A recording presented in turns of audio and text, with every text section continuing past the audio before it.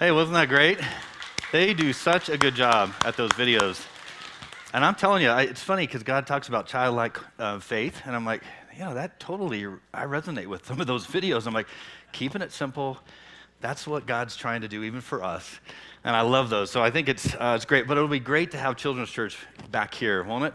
Man, we have a full house. Obviously, we know that you guys are streaming online. Welcome. Glad to have you here. Good to have you guys all here this morning. I get the privilege of speaking. They couldn't find anybody else. It was like, hey, we got some people out of town. What do you think? Could you just step in? I was like, yeah. So my plan was like, sure, I can start a movie. I mean, it wouldn't be a problem. I'll put on the mic and just like, here's what we're going to watch. Press play. It'll be very biblical, and you guys will get a lot from it, right? That's okay. God uses us all in different ways. We're going to talk about a little bit of that. So it's been a few weeks since we've been here. DJ spoke a few weeks ago, and I love what he said. I mean, as far as Ephesians 2, 8, and 9, for it is by grace you are saved through faith, not of ourselves, not by works, so that no man can boast. So it's not about works, but there's joy that rises up in us, and this fruit becomes those good works. And I love how DJ just kind of reminded us, it's not about works. We don't have to do that to gain something from the Lord because he's unhappy, but we have these good works that we can do because it begins to rise up in us. So that was so good. This weekend, we're going to continue with Ephesians. Ephesians is so rich. We're going to talk about Ephesians 2, 11 through 22. I'm going to just read real quick. And I got some new glasses, by the way. So what's going to happen, and I noticed that last night, I could see really well when I was reading, and I forget to take them off, and then you guys are all blurry. So I know, I'm getting a little older here. Anyway. And I'm not sitting down, at least I'm standing, amen? So, all right, so Ephesians 2:11 through 13. Let's just read this real quick. It says, therefore, remember that formerly you who were the Gentiles by birth, called the uncircumcised by those who call themselves the circumcision, which is the Jews. Remember that at that time you were separate from Christ, excluded from citizenship in Israel, and foreigners to the covenants of the promise, without hope and without God in the world. But now, in Christ Jesus, you who once were far away have been brought near by the blood of Christ. So I read that just quickly, and the couple words resonate with me. One, I hear this word remember twice. Even in that little section, remember and remember again. And then also I hear this word citizenship in Israel. So I started thinking about this. Obviously, we just celebrated the 4th of July. We know that was the start of citizenship for us as Americans, right? 1776, 13 original colonies. We said, hey, we want to be independent from Britain. We're going to start our own thing. And that was the start of citizenship for us. But we have that reminder of the 4th of July. I mean, think about it. Even before we're thinking about it, we walk into a department store and there's the flags out and everything else. Hi, Jarrett and Kate, how are you? Those are my sons right there. Woo! But think about it. You walk into these, I couldn't help but notice them. They're just so handsome men after their mother. So, anyway. But you walk into these stores and there's reminders. Even before you're thinking about the 4th of July, you see this and you know, oh, must be coming up. This is happening. And when I say to people, hey, did you have a good 4th? Everyone knows it's not like, oh, did you have a good 4th of August or September? They're like, it's the 4th of July. We know that. We remember that. This is where this becomes important, all right? We also remember tragedies, though, too. If I say, everyone remember 9/11, you know exactly where you were, space and time, if you were here on this earth, but you also know it's September 11th, 2001. You don't have to think about that. You don't have to remember the specific date. Was that 9/11? What was that? No, it's September 11th, 2001. We remember those things. We also remember Pearl Harbor and other wars, different tragedies within our country. Now, some of those things we remember automatically. Some things the media is great at reminding us of. We, as at least just going through the week, when we look at small reminders, thank goodness for my crutch, my iPhone, that already has pop-ups of different things and probably a reminder in here. But if I need to do a task or I've got something I got to do this Friday, whatever, I got the reminders that pop up for me, right? We use that or maybe use a calendar, what have you. The big picture is this, is that in this scripture, when we look at God's word, here's the one thing about it is that it's living and active. So if we look at Hebrews 4:12, it says, "For the word of God is alive and active, sharper than any double-edged sword." I mean, in that, when you read it, it resonates with you. It's like the word is talking to you, speaking to you. When you read these words, like God is like speaking right to you. And this brings up that point of like, so when we read Ephesians 2:11 through 13, as we just kick it off, and we look at that, we say, he says, remember, and he says, remember. Now, here's the big part of this is that when do you think this epistle was written to the Ephesians? So Paul writes this. How long after Paul visited Ephesus do you think he wrote this letter? Or I had to do some research because I don't know. A couple days. So it was about 10 years. He visited in 52 AD is what they have. And in 62 AD, he wrote this letter. Now, here's the interesting part. He wrote the letter when he was in prison. He wrote a lot of the epistles. Isn't it interesting what you can do with your prison time? And if you're in that space and time, like, oh, Lord, this is rough, man. That's probably when God is speaking to you the most. And Paul is like, and he's reminding himself who he is. But think about it. It was the reminder of 10 years after he had visited, according to what we know. So I think that was a real quick kind of jog for me to say, okay, it wasn't like after these people made a decision a month after, to say, all right, I've accepted the good news, the gospel, Jesus is the only way, truth, and life. But it was, I need to have that reminder. And so it was 10 years later. And I think that's what God is saying for us today, right now, is to try to think about this as if you just heard it for the first time. You get into your heart to say, all right, Lord, you are reminding me today who I am, that I can't do it on my own. And I've got to look at my citizenship. So let's look at citizenship, because quickly, when I think of me trying to be a citizen of Israel, I'm a proud American. I have no desire to go and leave Israel. But the word says citizenship in Israel. So let's look at this from man's perspective, because that's what we get caught up on sometimes when we look at, I don't know if I'm going to qualify for what's required to be a citizen in Israel. It says I'll have citizenship in Israel. Now, God is speaking from a spiritual standpoint, but in my mind, I quickly think, I don't know if I'm good enough. I don't know if I make it, can I meet the standards? So every nation all have these standards of what's required for citizenship, including the U.S., and Israel's no different. So the state of Israel was formed in 1948. In 1950, they came out with this law called the Law of Return. One caveat, you need to be Jewish. I was like, okay, all right. Need to be Jewish. We'll see. I don't know. Maybe I've got the Jewish piece. And here's the other piece. In order to determine that, if I was born anywhere in the world as a Jew, I need to be able to prove my mom was Jewish or my dad was Jewish. My mom was Jewish or my grandmother. Not my dad. That wouldn't really help. But either my mom or my grandmother was Jewish. Those are a couple requirements. Now, in 1970, they revised this and they said, hey, if you marry a Jew, you can claim citizenship in Israel.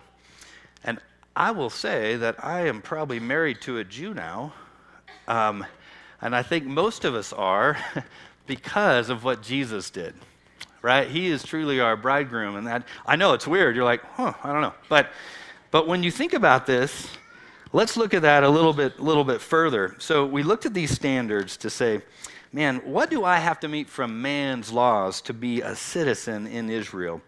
And growing up myself, my last name is Sesmat, which drop the T, it's Sesma. It's a French name. And so growing up, my dad had always said, hey, we're French. My great-grandfather came over from France through San Francisco, settled in California as an immigrant. And then on my mom's side, my mom had always heard that she was Indian and then also Scottish and a little bit of British there.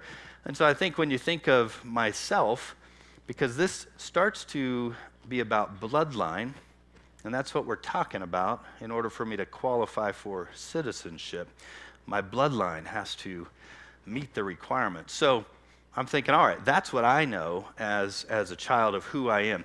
Any other French in here? Bloodline? Okay. German?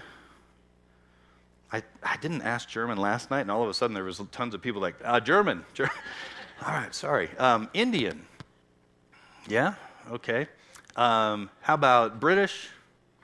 Yes, okay. What else am I? Oh, Scottish. How about Scottish? Yes, all right. Woo, see the hands. Anyone, were you able to visit where your ancestors lived? Have you guys ever been there? Yes? No? No? Some? Okay. All right. So let's look at my Ancestry.com results. I happened to go and do the DNA test. I did it a few years ago, and I thought it was fitting. So as you look at this here, you can see how much French is just popping off the screen. Yeah. And then I was thinking, oh, you know, if the French isn't there, maybe the Indian is there. And I'm like, that's not there either. And then I was like, okay, I got a little bit of Scottish. I'm like, 11%. And then I do have European Jewish. I was like, woo, come on, 4%, right? So interesting, I had such a passion to think, man, I want to go visit France. I want to be there. This is where my ancestors are from. This is important. I want to go there. But here's was the realization, and as I was studying, I forgot about this, and of course the Lord is like, remember, and he's telling me to remember who I am and that I am 100% Jew. My bloodline has changed. Your bloodline has changed. So when you think of Israel and citizenship, if you haven't ever been to Israel, it's great to get caught up and go to Germany and do some of those things, but think about it. Your faith, who you are, how everything started, where Jesus was born, where he died on the cross for us, is all in Israel. So if you're going to go visit somewhere, that's your bloodline. That is where you're from. And God is wanting us to get this today to say, hey, I know I've told you this. I know you've heard this before. The first time you accepted Jesus, you've heard some of these things, but I want to remind you again.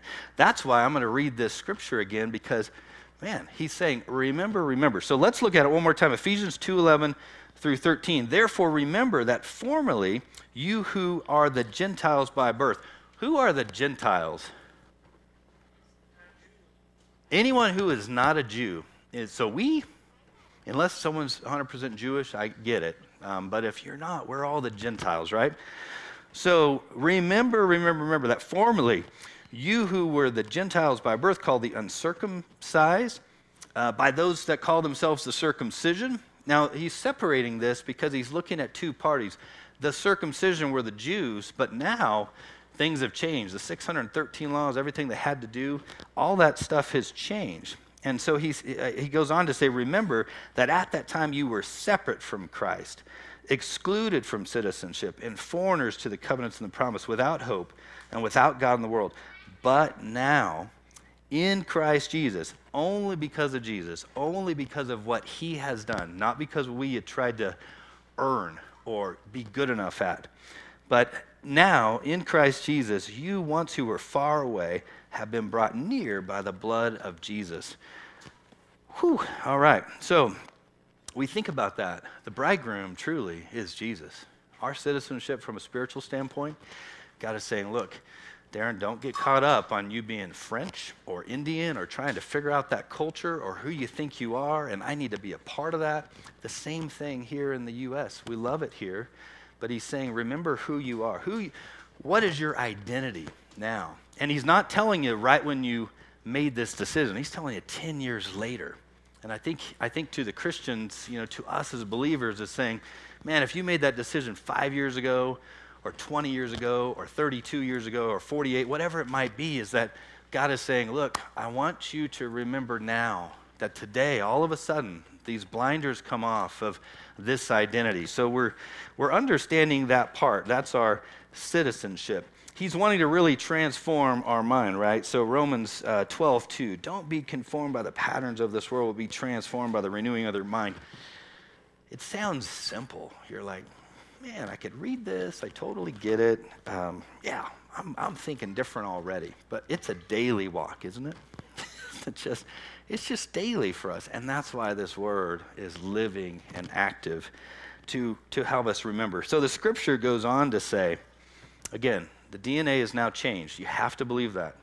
Don't get excited about being German anymore or me being French because it didn't even exist, right? This is who I am. No, that's not even who you are. It's not even in your blood. So Ephesians 2:19 through 22. Let's look at this.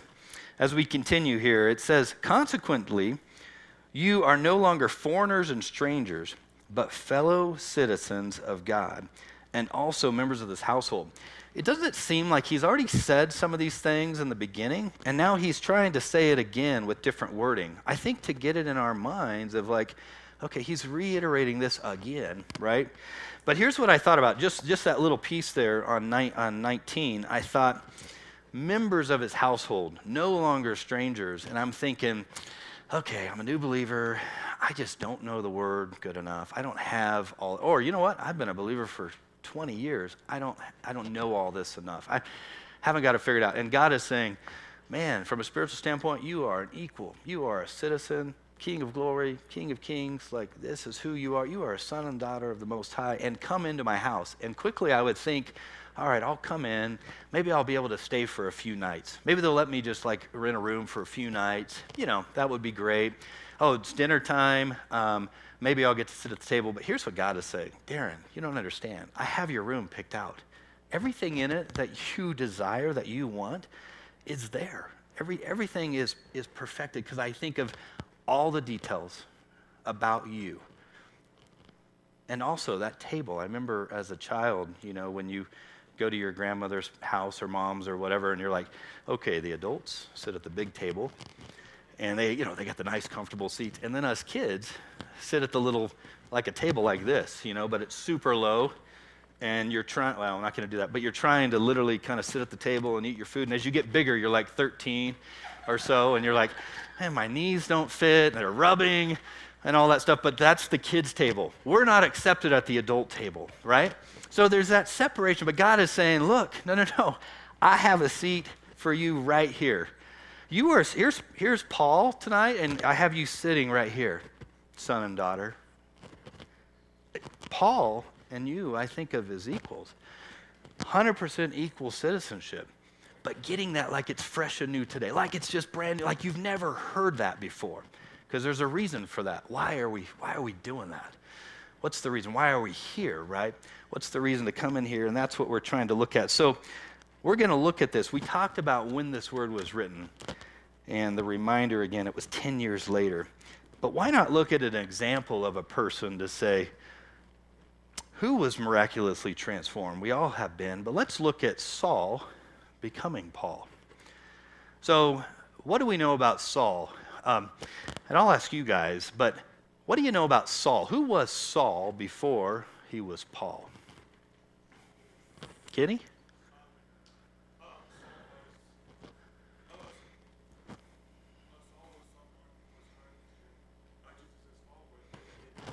That's right.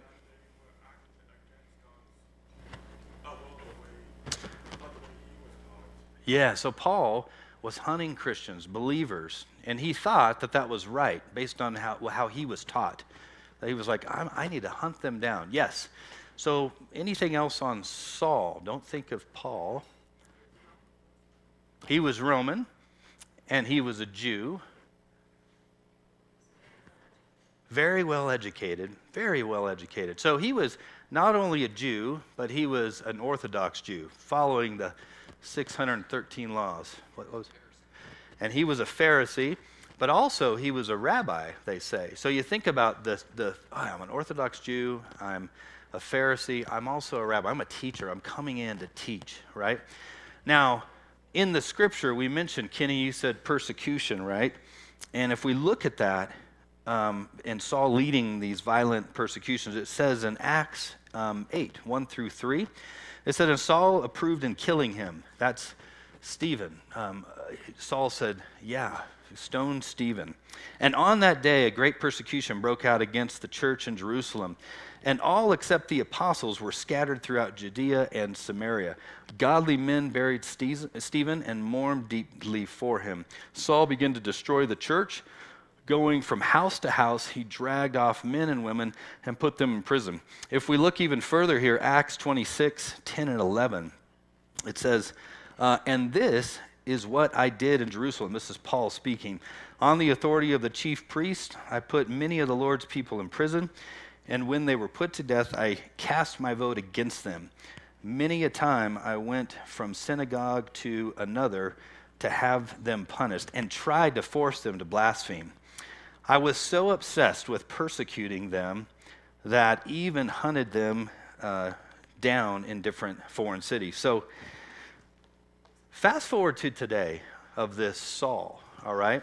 And we think about this to say, because there was a busy city, things are going on, where he was, and all of a sudden these Christians, these new believers are being persecuted, which happens today in places around the world. But think about if Saul is this guy in Denver and he's hunting us, right? And let's say that's 3 months ago or whatever. Well, God has gotten a hold of him, and we've decided to have Saul come in and speak to us today. And this is that guy, right? It's interesting, though. When I say Saul, I can barely say it. I just want to say Paul.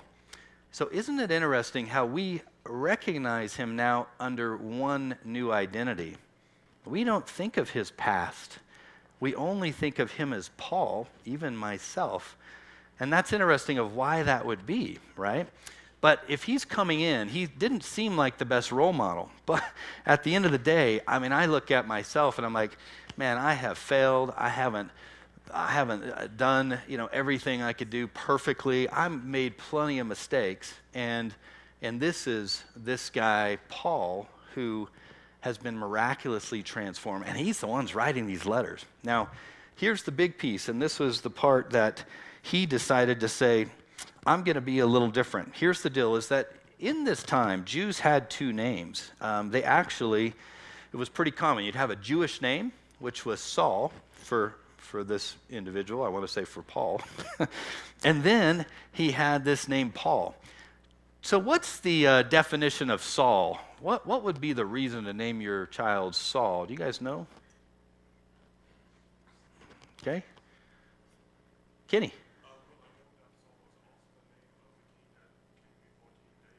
Yes. So exactly. That's exactly the reason. So it was King Saul, the first king of Israel. Kenny, you just are, it's great. Yep.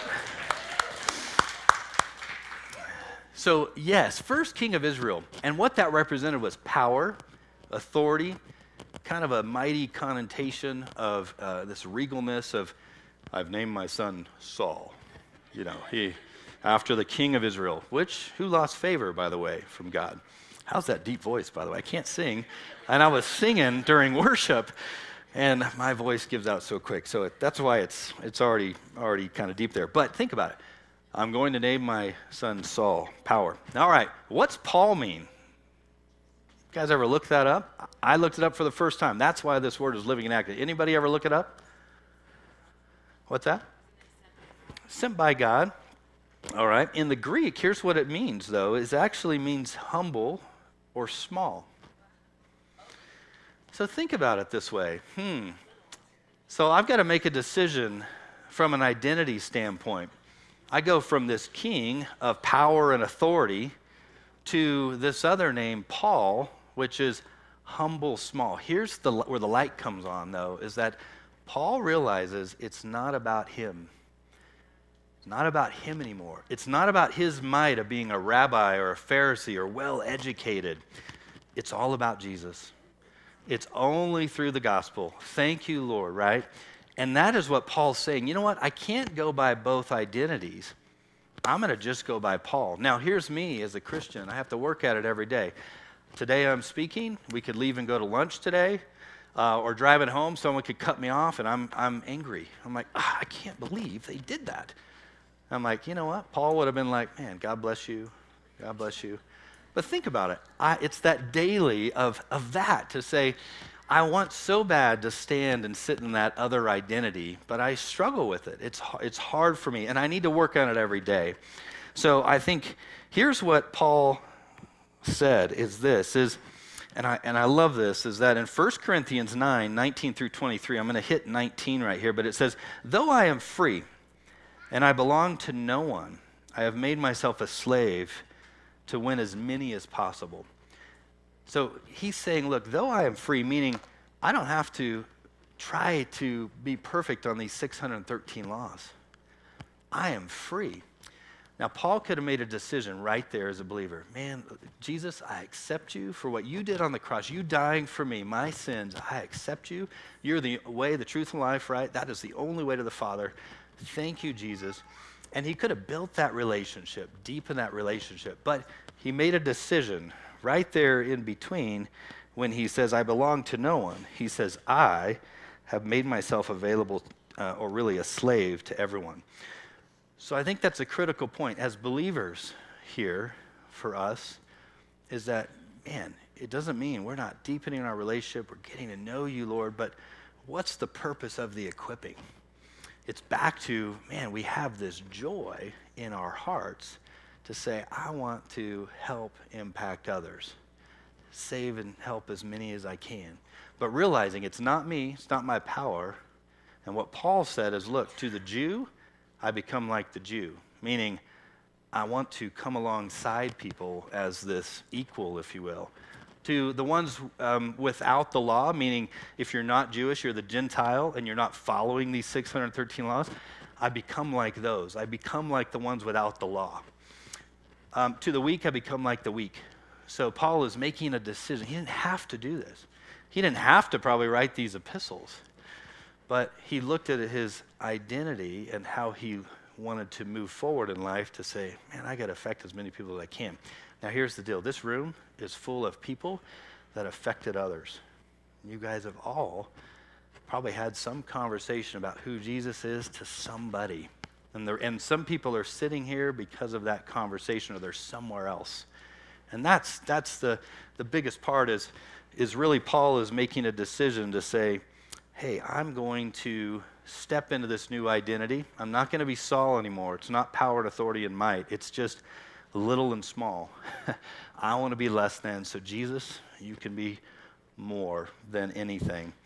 And here's the deal. If we look at even from man's laws for citizenship in the state of Israel, shifting back, right? We know it's a spiritual citizenship, but what Israel asked is, look, once you claim citizenship in Israel, you have to renounce your citizenship from where you were.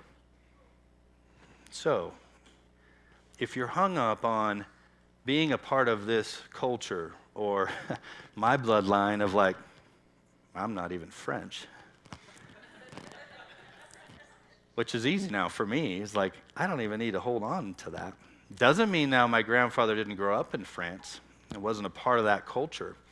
There's people that grow up in a backyard and become immersed in the culture, and God is saying, don't get hung up on that. Be a part of it. Come and be a part of that, yes. But the motivation is because you're trying to reach others.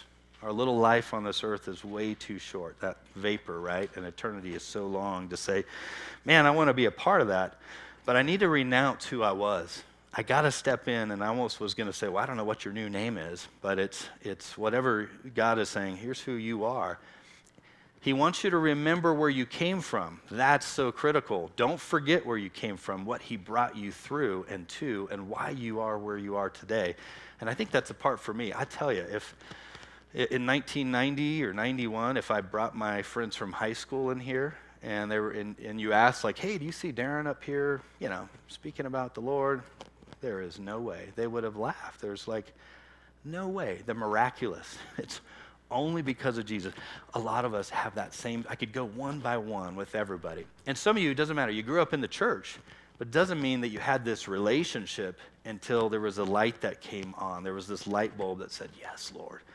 Yes, it is about you. And I'm working on that myself every day. But here's a question, and I'll tell you my story, and in closing, is that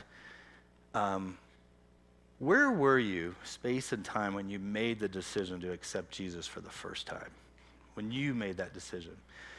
And I imagine your mind is kind of going back. You're like, I know exactly where I was. I was in a Baptist church, big kind of A-frame church. It seemed like it was huge. I was in 5th grade. I was about 20 rows back in the pews. There were probably 40 rows or so. And I just remember trying to listen to the message, and I was fiddling with the stuff in the front of the pew, fidgety. And then all of a sudden, the pastor, gave an opportunity to respond, to accept Jesus for the first time. And I just remember the Holy Spirit just lifting me up. And it was like a trance, you just start walking down to the front, and I walked down and accepted Jesus. Now, the reason I was there is a neighbor had invited me. But let me ask you guys, so did you hear from a family member about Jesus, who Jesus was the first time? Was it a concert or something? Maybe a crusade? A crusade, okay. It was funny, it came up last night, I did go to a crusade, but it wasn't last week because they're not having any of those right now to get together. Was it at church through a pastor or somebody? So if it wasn't a family member, if it wasn't a pastor, crusade, concert, was it in like a youth get-together or retreat or something like that when you accepted Jesus? And you guys tell me, what was the time? Where was that for you? Was it, yeah, Curtis? It was around 5th grade. 5th grade? I had grown up in church and Okay. went to church and Christian school and everything, but Okay. I was with a friend who was my age. Okay. Who prayed over me. Okay. So a friend. Any other friends that just? Any other examples besides Curtis? Anything different? Oh, yeah. Neil. Okay. Chemistry teacher in high school. All right. Yeah. Friend in high school invited you to youth group. All right. Any other stories? This is great. Yeah. And then I'll get you. Yes.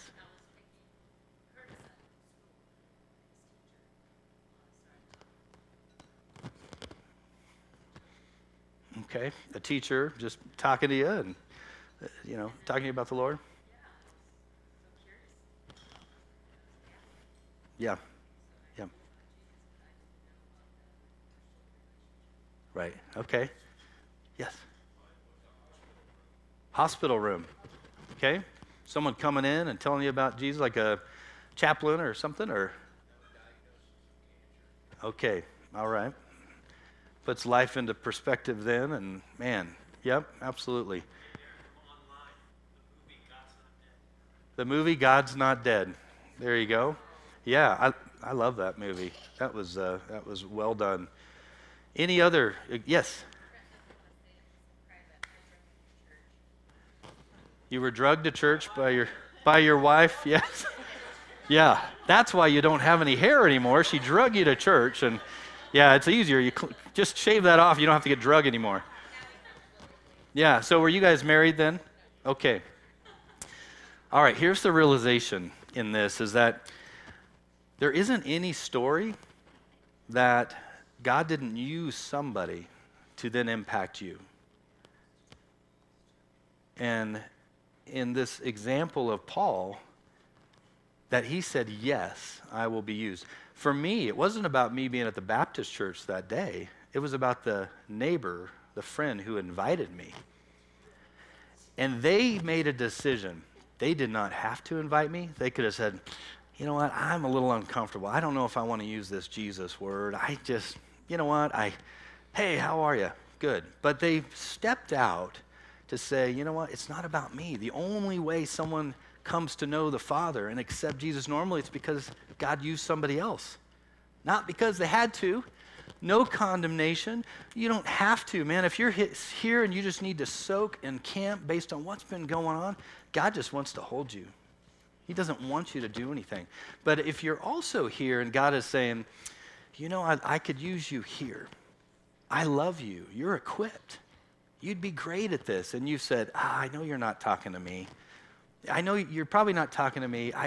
I hear you, but I just feel uncomfortable to do that. And that is what the Lord is trying to get to you today. To say, one, remember who you are. Remember your true identity. Your DNA is different. You are an equal. You're not separated. You're not far away. You're not a stranger.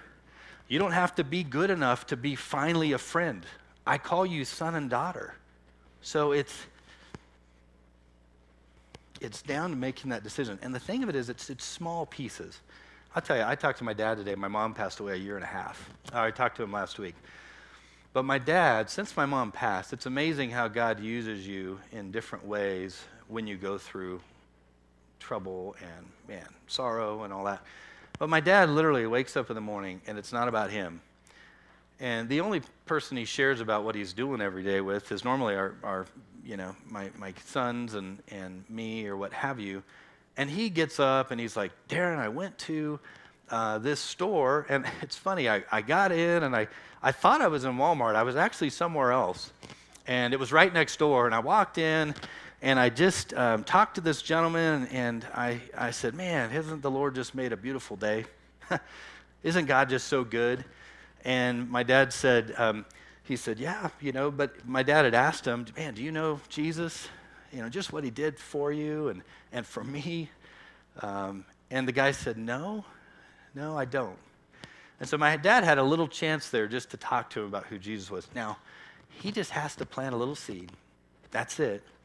And that's what God is saying to all of us. You don't have to get up here or do a revival or whatever it is, right? It's just a matter of, and you have all these stories. I remember talking to a friend, a neighbor, whomever, a family member, but God is saying, I just want to take you to that next step. There's a lot of people that die that don't know who Jesus is, and they die and that's it. And so that's all. That's the reminder of remember who you are. The only reason I'm reminding you is because I want you to be able to do more things, good works. So I want to pray for people if you're one that's like, man, I have been holding on to this, and God is saying, you need to let go of that. Why? Because it's from your past, who you thought you were, your bloodline, how you're stuck in society, and you haven't released into that new bloodline. You haven't renounced your citizenship of who you used to be. And God is saying, man, I just want you to release that. And you want to release it too, and you're struggling because the first thing you hear is why you can't do something because someone else told you that. Someone else said, you're never going to be able to be used that way. That's not going to work. And your enemy, you talk about reminders, the enemy is so good at reminders. You don't have to put those in your smartphone. They just pop up automatically. You never forget how the enemy says, Darren, look what you did today. I cannot believe you're going to come this weekend and speak about my word. That's what our enemy tries to tell us. So I just want to pray, and then we'll close the service, and then we'll dismiss, okay? So, Father, you are so good. Lord, you call us into citizenship in Israel. From a spiritual standpoint, Lord, you look at us as equals, Lord. No spot, no wrinkle. Thanks to the blood of Jesus, God. Only through Jesus, only through your Son, Lord, that we are able to stand here as equals. And so, God, through that, Lord, we know that anybody that's in this room, anyone that's online, probably the reason they're here is because someone decided to say yes, that, Lord, use me in that next step. And I know, God, right now, you're so proud of so many of us. You love us so much. Actually, you're proud of all of us, Lord. No condemnation. But you're saying, God, that, and to us, Lord, that you want to use us in different ways. And so, God, in Jesus' name, Lord, right now, if you're holding on to something, we need your help, Lord. But if you're holding on to something, God, from your past, and maybe it's something that someone told you, or you're getting hung up on that, and Lord, we just pray in Jesus' name that you would release that. You would fill it with your Spirit, Lord. You would give us confidence, Lord. We can have confidence to step forward in you and be able to hear what you've called us into, our purpose, Lord. If it's taking a next step to a next level, Lord, we want to do that. And so we thank you for it. In Jesus' name we pray. Amen.